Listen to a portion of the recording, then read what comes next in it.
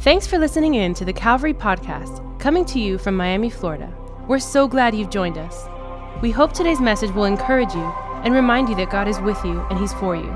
Here's today's message.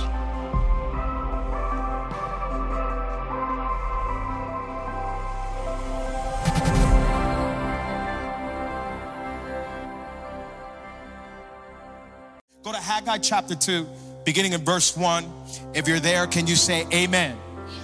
Haggai chapter 2, verse 1, we'll read a few verses. Haggai is a prophet. He's speaking to the people of God. They just finished building or are about to finish building the temple of God, the second temple. And look what it says. The word of the Lord says in verse 1, in the 7th month, on the 21st day of the month, the word of the Lord came by the hand of Haggai the prophet. Somebody say Haggai. Speak now to Zerubbabel, the son of Shealtiel, governor of Judah, and to Joshua, the son of Jehozadak, the high priest, and to all the remnant of the people, and say, who is left among you who saw this house in its former glory?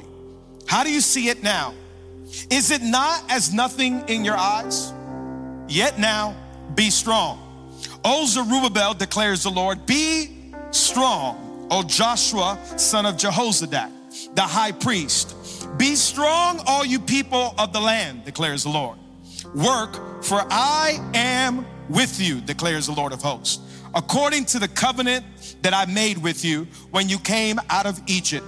My spirit remains in your midst, fear not. Look at the word of the Lord, verse 6.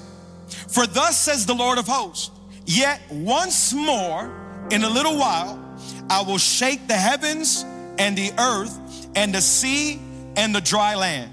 I will shake all nations so that the treasures of all nations shall come in.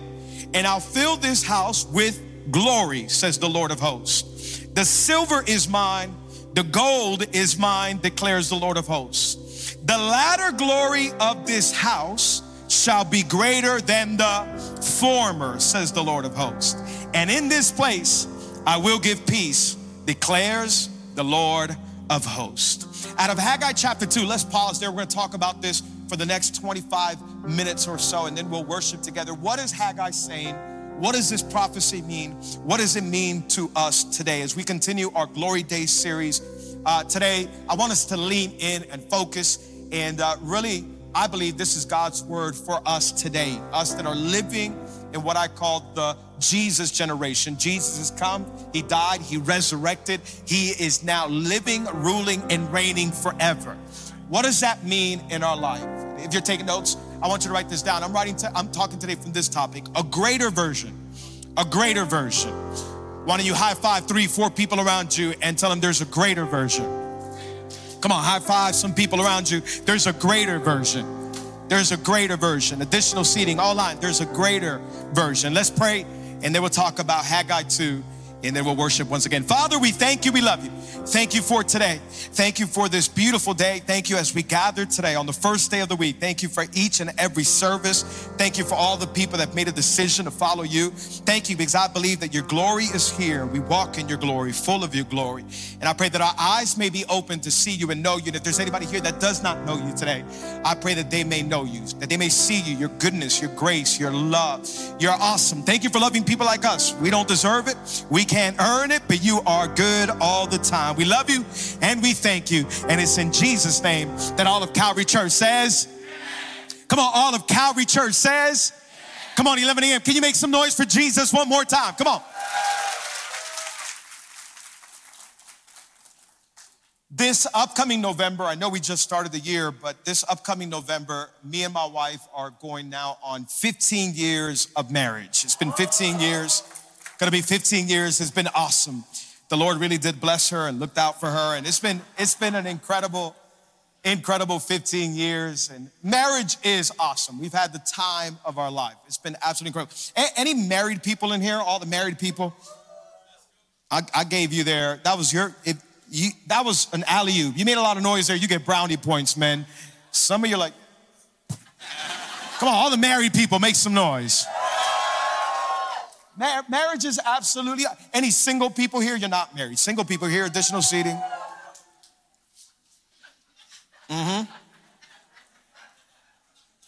One more time. Single people, raise your hand. Raise your hand. Look around the building. Look around additional seating.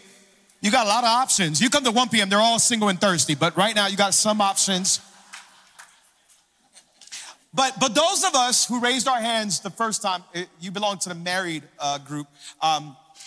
Once you're in the married group, you notice there's a difference between single life and married life. There's a big difference between single life and married life. Single life was awesome. It was fun. It was great. Married life comes with commitment. It comes with challenges. It's fun. It's awesome.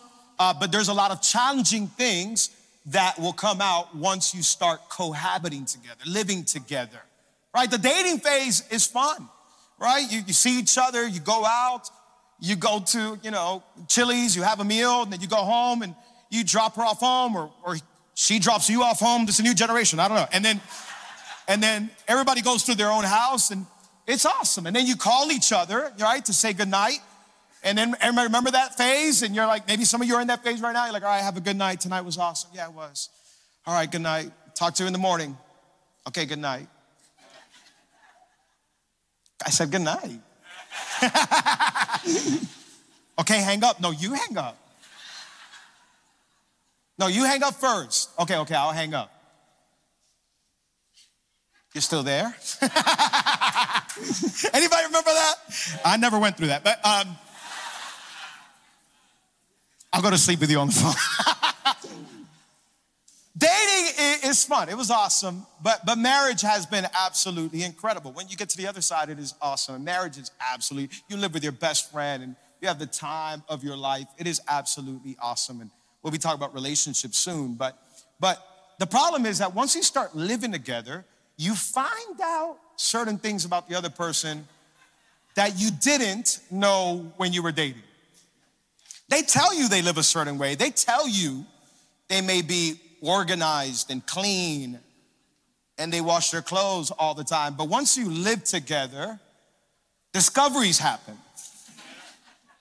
It's like the hamper is meant for you to put clothes in the hamper, not on top of the hamper. It goes in, not on top. Do you throw your shoes around like that all the time? Like, I just walk into a landmine of shoes everywhere. Like, it's not my wife. I'm just saying, vice versa. You start finding out this is the way you were raised. It's the way we come from different cultures, different backgrounds, different families. So all this starts coming out. Now, in a way, it's also really good for yourself because you start almost seeing a mirror. You're like, oh, this is how I am. Oh, I got to change this about me. You can't go into marriage saying, oh, like you need to change everything. No, I need to change as well. I can't maybe keep living a certain way. Marriage has a way of confronting you. That perhaps you need change as well. Now, I thought about that example because I think, bring that over to our relationship with God. Oh, it is easy to date God.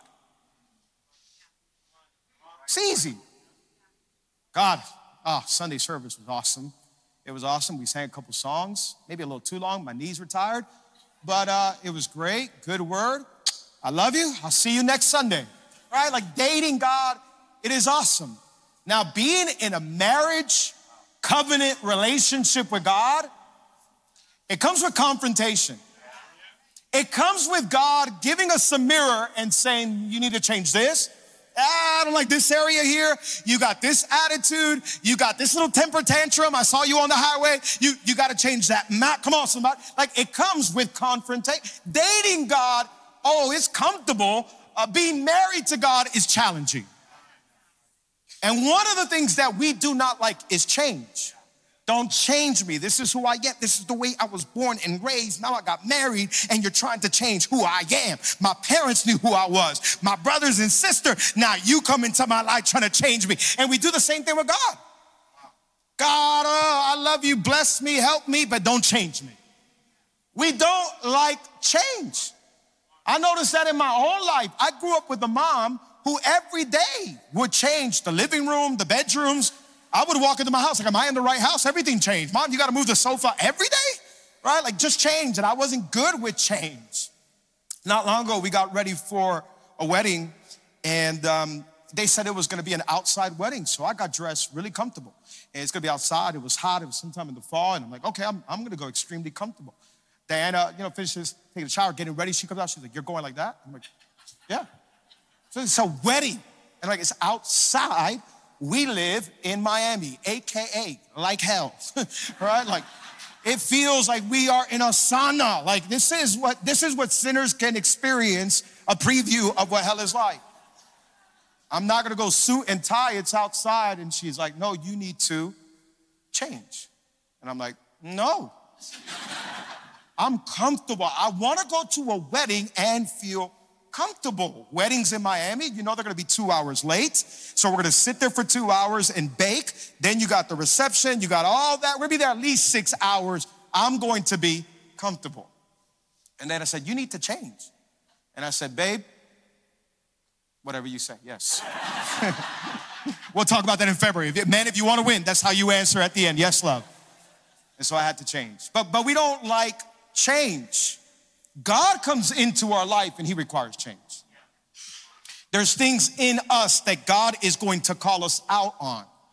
And if you have a real authentic relationship with God, if you really walk with him, if you really are committed to him, you will know if there's been change in your life. That's the proof, right? John writing a letter, the first letter that John writes in the back, the first letter in the back of your Bible, you go back, there's 3 little letters that he wrote. The first one, 1 John, look what John says. John says, no one born of God makes a practice of sinning, right? It says he cannot keep sinning because he has been born of God. By this, it is evident who are the children of God and who are the children of the, yikes, that hurts.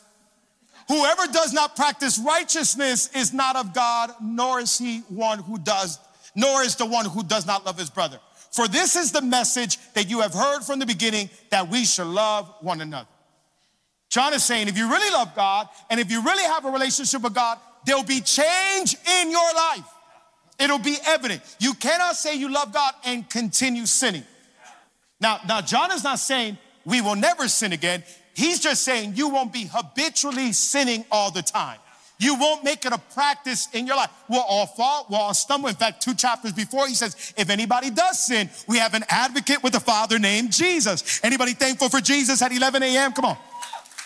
So if you do sin, he says, you're gonna be okay. We got Jesus, but don't make it a practice. Because God has stepped in and changed your life. Somebody say change. Here's the problem with change. The problem with change is that it comes to disrupt the comfort in our life. It comes to move us and shake us. When God wants a covenant relationship with us, he wants a long-term commitment with us. He wants to live with us, not just visit us. And so what we do in American Western Christianity especially is that we chase feelings, but we don't want formation. Or we chase thrill, but we don't want transformation. We chase emotion, we want no commitment from God. And God is like, I just don't want you to know about me. I want you to know me. I want you to walk with me. I want you to hear me. I want you to watch what I'm gonna do in your life. A lot of us just know about God. We ask all around our city and our nation, people know about God. There's one thing to know about God. There's another thing to know God. I'm a Heat fan. I think the Heat are the best basketball team on the planet. I'm a Heat fanatic. My favorite player right now, Jimmy Butler. Jimmy Butler, that's him, right? It's my favorite player. I know his statistics. I know his points last game, all of that. Here's the thing. I know about Jimmy. I don't know Jimmy. Never sat down with him, never drank big face coffee with him. I don't know Jimmy Butler. A lot of us, we know about God. We've heard about God. Yes, I go on Sunday, I visit him, I date him, I ask him to bless me, but we don't really know him, know what he's like, know his character, walk with him, hear from him. Come on, God wants you to know him. God wants you to walk with him. God wants you to be led by him. God wants to come inside of you and change you. He's a good God. God wants to be married to us. What do you mean married? Yes, he is the groom and we are the bride. Look what the Bible says in the book of Isaiah, chapter 62, verse 5. As a young man marries a young woman, so will your builder marry you. As a bridegroom rejoices over his bride, so will your God rejoice over you. Wow. God wants a real committing relationship. Not just date, not just know about, not just see each other. In our country especially, we're really good at this. Our nation is really good about talking about God. We talk about God all the time. We're a Christian-based nation. We know God and we bless God, yet we do everything that goes against God. We're dating God. We're not in a committed relationship with God as a country, as a people. We have visiting hours with God. Sunday morning, we'll all go to church, an hour, and if it goes an hour and 20, I'm out. My Chili's reservation, somebody will take them. But yet we sit in a football game for 3-4 hours while it's freezing and nobody has a problem. And so I just think God wants commitment. And yet we want to see the glory of God in our life. We want to see God bless us. We want to see God bless everything that we do, but yet we don't want to be in a committed relationship with him. Maybe today, some of us, we've been treating God like AAA. Right? Like we only call on God when we're in trouble. Let trouble come out in our life. Oh, you will find us here on our knees, right?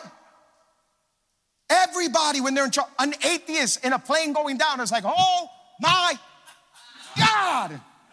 You just said it, you're an atheist, but you said God, right? Like everybody, like we call on God when we're in trouble.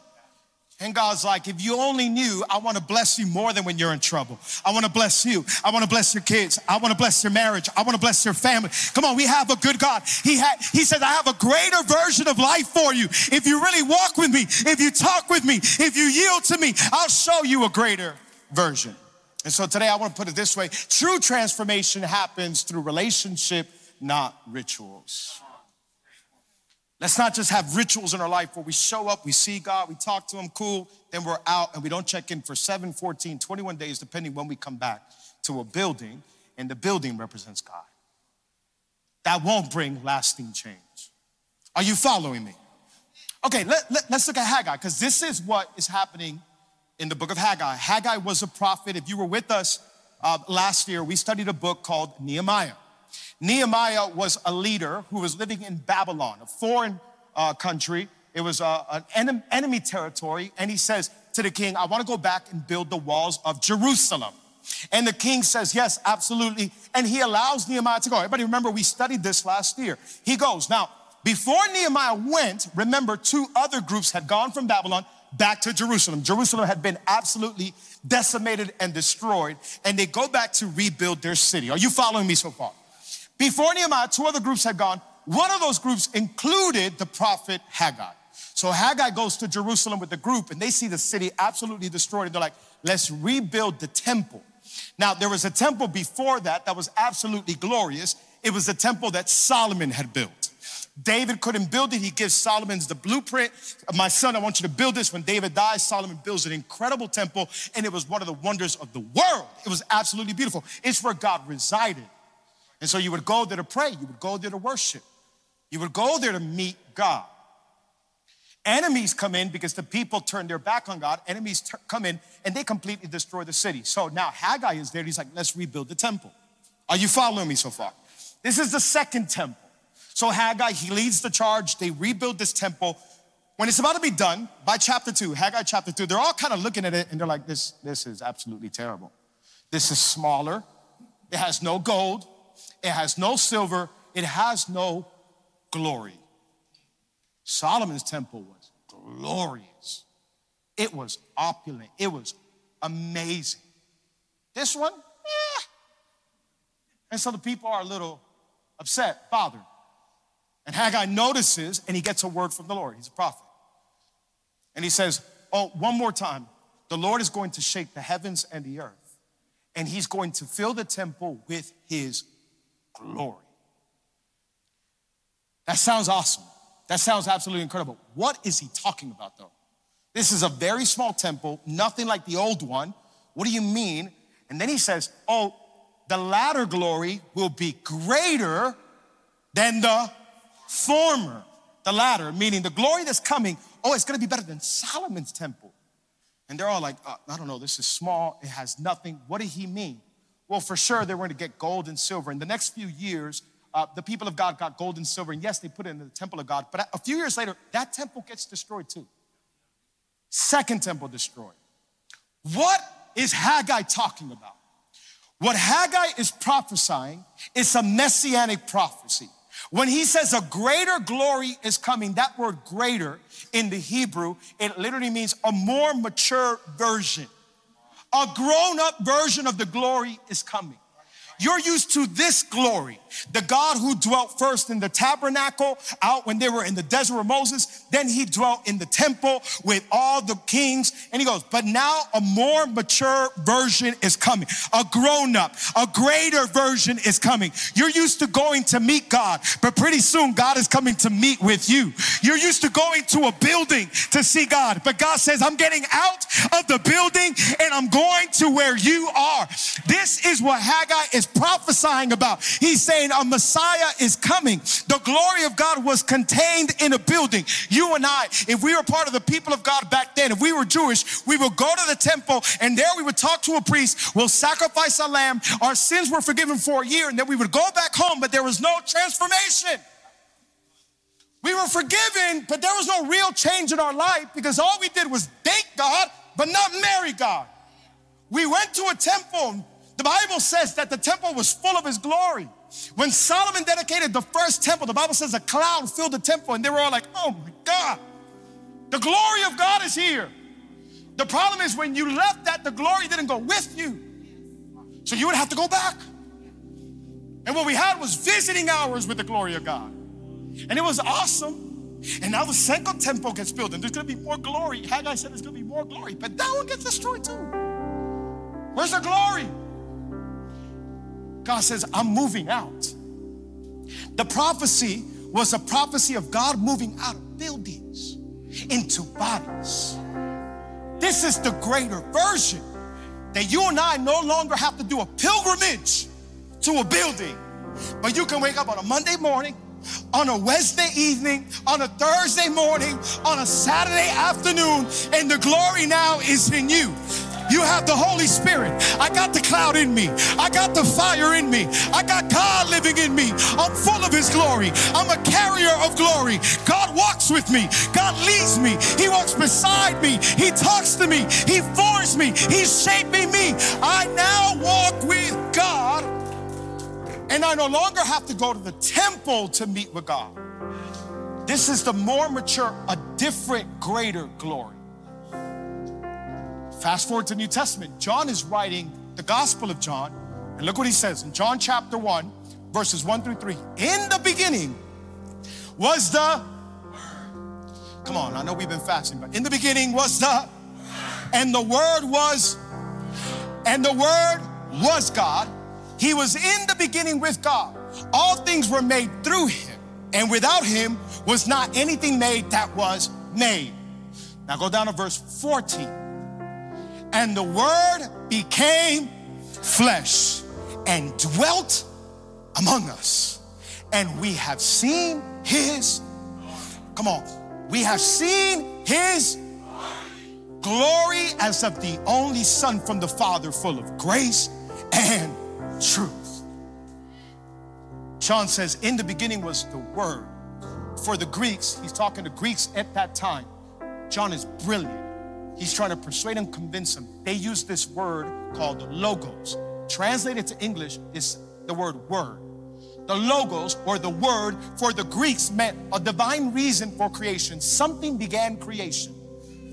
And they called it the divine reason. Let's just call it the logos. That was their word. The logos started the universe. And so when the Greeks talked about the beginning of creation, they would use logos. John uses that word logos and gives it an identity. He says it's not just a divine reason. No, his name is Jesus. He is the logos. He is the word. And all of a sudden he became flesh. That glory that began creation put on a human uniform and dwelt among us. That word dwelt there in the Greek means he tabernacled among us. The one that used to be in a tabernacle now tabernacles along you and I. He's with us. He moves with us. He speaks to us. We've seen his glory. We've heard his voice. We've seen how good this God is. We've seen his grace. We've seen his love. We've seen the cross. We've seen mercy. We've seen forgiveness. We've seen the glory of God in Jesus. It's a greater glory. The problem is a lot of us, we still want the old. We still want to date God. A lot of us, what we want is that we want to go in a service and we want to feel goosebumps. Oh, and if I feel the goosebumps, oh, there was the glory of God. And then we go home and we're still cussing out our neighbors. We're still mistreating our spouse. We're still mistreating our kids. We're still lying to the IRS. Not saying it's you, I just threw it out there. There's no change. We want the former glory, and God says the latter glory is better. Christians were really good at creating atmospheres. We're really good. Like, it felt good earlier in service when worship is going on and everybody's singing and you're like, oh, this is the glory. I want to stay here. The problem is Wednesday morning, the band is not going to be in your room. The problem is Thursday evening, the glory of God just showed up. Thursday evening, when you're having a problem with your spouse, the band is not going to show up. This is my firm foundation. They're not there. You need a glory that lives inside of you wherever you go, not one that you visit on a Sunday and feel with emotions. God is not a feeling. He's more than a feeling. He's a conviction. Amen. So now he's moved into the building. Jesus dies, he resurrects. And in Acts chapter 2, the Spirit pours out on all hearts. That's what the prophets have been talking about. Haggai first. Look what Ezekiel said, Ezekiel 36:27. I'll put my spirit within you and I'll cause you to walk in my statutes and be careful to obey my rule. From a long time ago, God's like, I'm moving out of the building soon. And I'm getting into the hearts. You can go to 1,000,000 services. I'm not against service. I'm a pastor. I'm not against services. You can go to healing crusades. You can go to everything. You can go to worship seminary. You can be 3 days in the glory and it feel like the glory. And that's good. I'm not against that. We should do that. But that's not everything. That's former glory. The glory that's there, I can take to my house. I can take to my job. I can take to my family. Are we dating God or are we married to God? Because when I take this glory, it begins to convict me. It begins to change me.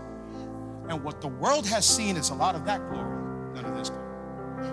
We've seen a lot of Christians getting together for a week. We have a week conference, revival.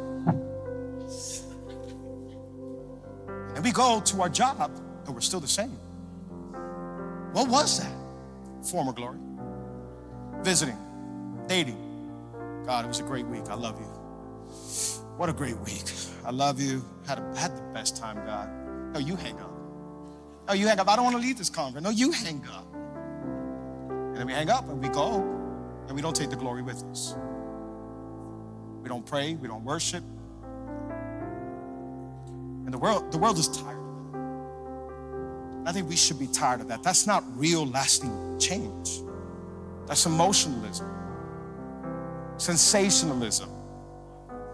That's an outside glory when God wants an inside glory. He's like, I got a greater version for you. All along, I've been saying I want to put my glory on the inside of you and you carry it and show the world who I am. God wants a process called sanctification. It's a process where he moves in and he begins to change us, call us out. Hey, today, I need you to change this. Hey, you haven't been acting right. It's called conviction. Hey, can you change that area of your life? And we all feel it. All of us who have a relationship with God and the Holy Spirit lives in it, we feel it. You can ignore it and keep dating God, or you can yield to the Spirit and be sanctified, matured, and walk in the glory. And I think we got the glory definition all wrong. I want the glory, I want the glory, I want the glory. It's not glory. It's a part of it. How do you treat your spouse? How do you think about your neighbors? Do you love them the way Jesus loved them? Or are we still gossiping, murmuring, backbiting? If we're acting just like the world, then we're not walking in the glory. 2024, come on, let's walk in the glory. Where we wake up And our mornings are glorious because we have the Holy Spirit living in us. Where our evenings are full of glory, where our houses are full of glory. Not a feeling, not an emotion, but where we get convicted and we want change in our lives. When we can look at each other and say, hey, let's change this about us. This is not good. What we've been doing is not right. Whatever. That's glory. So today I'll finish with these last 3 points before we go. I think I'm a little bit over time. What can we do? What can we do? I want to start with number 1. We need to recognize. Somebody say recognize. Like today, maybe you're like me. Maybe we got to look back and say, well, wait, God, I've just been playing Sunday games. I've been visiting you. I've been dating you. Recognize today if you've been living in the former glory instead of the latter glory. God, I've just been playing the games where I go to church, I sing a few songs, then I go home and I don't change. Have a moment. We all need to have it where we just sit there and say, God, I want to examine myself. Paul said, examine yourself to see if you are in the faith. Take a look at your life and my life and say, God, convict me if I've just been playing a dating game when I should be in a covenant relationship, glory walking life with you. Jesus, he makes it evident. John is, like I said, John is absolutely brilliant at showing that Jesus is God. And if you read John's gospel, that's literally his point in writing the gospel. He was trying to show the Greeks especially that God is the Messiah.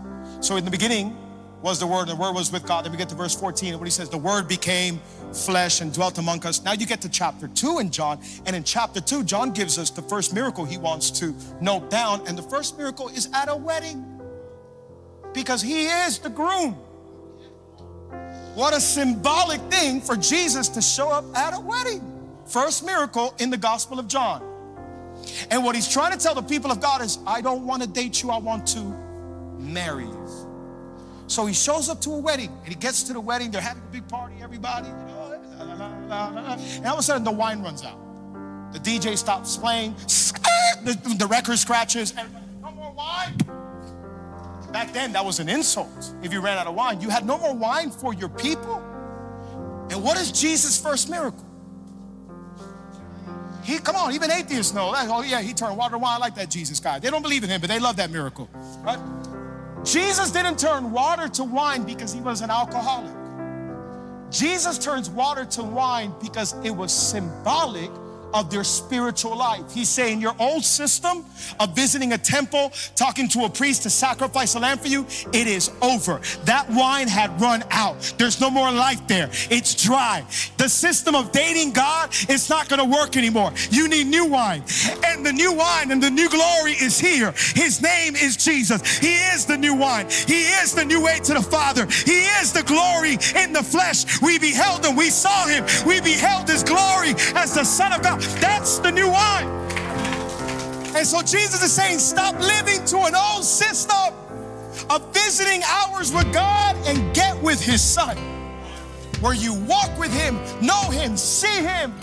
You and I no longer have to wait till a Sunday to experience glory. You can live with the glory Monday through Saturday. Tonight, maybe recognize if I've been living in old wine.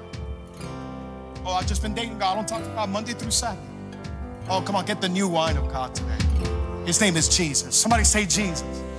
Number 1, recognize. Number 2, refill. Refill. What that means, tell the Holy Spirit to fill you up during the week. Don't just wait for a Sunday. The Bible says that when we receive Jesus, the Holy Spirit comes into our life. But throughout the week, you can get filled up with the Spirit of God. It's available to every believer, not just pastors, not just bishops. It's available to everybody. That's why Paul, writing to the church in Ephesus, he says this, and do not get drunk with wine. Some of you thought that the other example was an excuse to get drunk with wine. No, that is debauchery. But be filled with that word filled, there in the Greek is the word plerusē. And it literally means to continually be filled day after day after day. In other words, yes, when you got saved, you experienced the Holy Spirit filling you. He's saying every day you need to get filled up. Life is going to throw everything at you and I. It's going to bring some attitude. It's going to bring up the old dust out of it. You know what you need? A fresh filling of the Holy Spirit. God, fill me right here in my living room. Before I go out, God, fill me in my bedroom. Before, God, in this office, in the cubicle. Before I go strangle my coworker, God, I need a fresh filling. Can I get an amen? Be filled with the Holy Spirit. Another meaning for that word is the wind of God. Be filled with the wind of God. And the word picture there is a wind that fills the sails of a sailboat. Play root say, be filled. When the wind fills the sails, it directs the direction of the boat. What Paul is saying is be filled with the Spirit so he leads your life day in and day out. So it's no longer once a year going to see him. Every day, fill my sails. Every day, lead my life. Play root, say, be filled. Fill me, Lord, lead me, guide me. Come on, somebody, we're not dating God anymore. We got a greater version. We live with God. We're filled with God. We tune into God. God, convict me, change. Call me out, God, in the areas that I need you. Because I want to be more like you. I want to walk in that glory. I don't want to wait for an emotional thing where I just see it. I want to experience it every day. Change me, Lord. Make me better. Let's stand up to our feet all across this place. Number one, we need to recognize. Number two, be refilled. And then number three, remain in him. Jesus told us this in John chapter 15. Abide in me and I will abide in you. He says, as the branch cannot bear fruit by itself unless it abides in the vine, neither can you unless you abide in me. Come on, with every eye closed, every head bowed all across this place. With every eye closed, every head bowed, the Bible says all of us are sinners. I'm a sinner, you're a sinner. There's not one perfect person in this place. I'm gonna ask team, everybody, if you can, to remain still for just a moment. This is the most important part of our service. Every eye closed, every head bowed in a moment of prayer and privacy. If you're here and you say, Alex, I got sin in my life.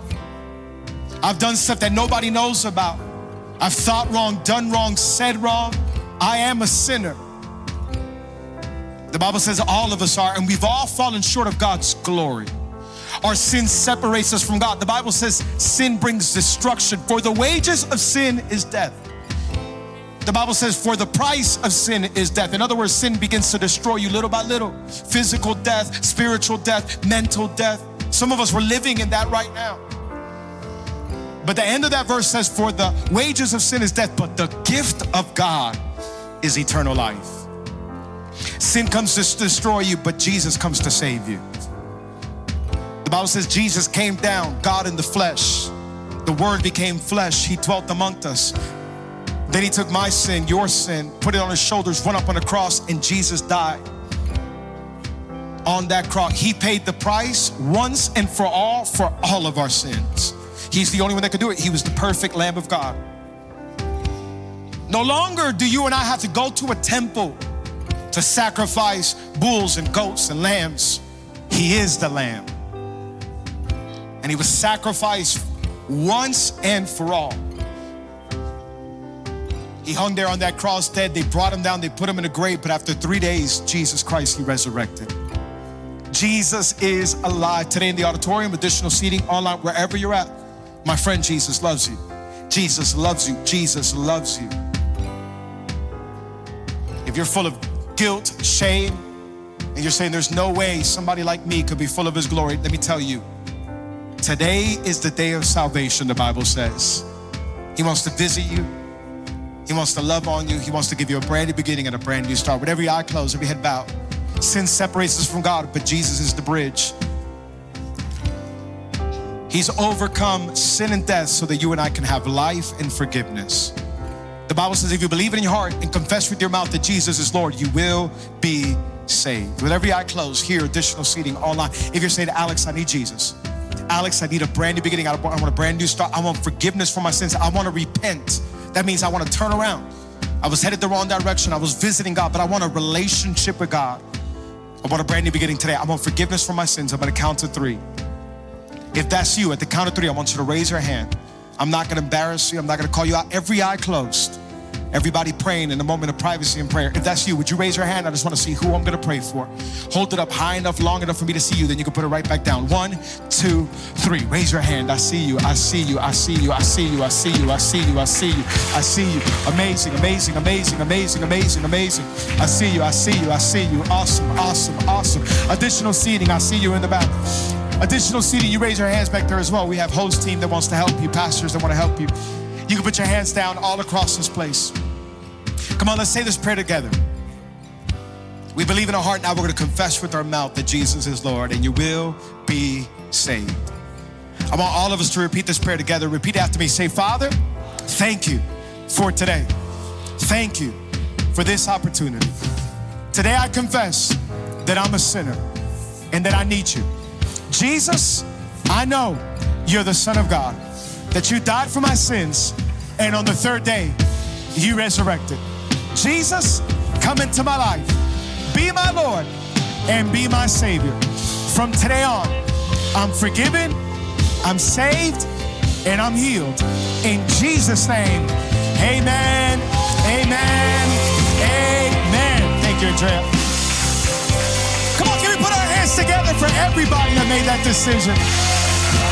Hey, hands went up all over the auditorium. I'm sure an additional seating online as well. Reach out to us online. We're going to send you a gift. If you're here, as you go look for a Connect group that starts next week, and you see somebody waving this bag, say, hey, I did that prayer with Alex. They're going to give you this free bag. It has a whole lot of things in there, especially a Bible. We want to give you absolutely for free. One more time, can we put our hands together for them? Come on, all across the auditorium. Come on, why don't we leave out of here praying, and then we're going to sing this song. Every hand lifted. Father, we love you. Thank you for all that you've done for us. Thank you that you're with us. Thank you for the glory that resides in us now. You are the hope of glory. Father, help us this week to walk with you, know you, talk, hear from you. Guide us and direct our steps. In Jesus' name, amen, amen, and amen. Come on, let's sing it out one more time.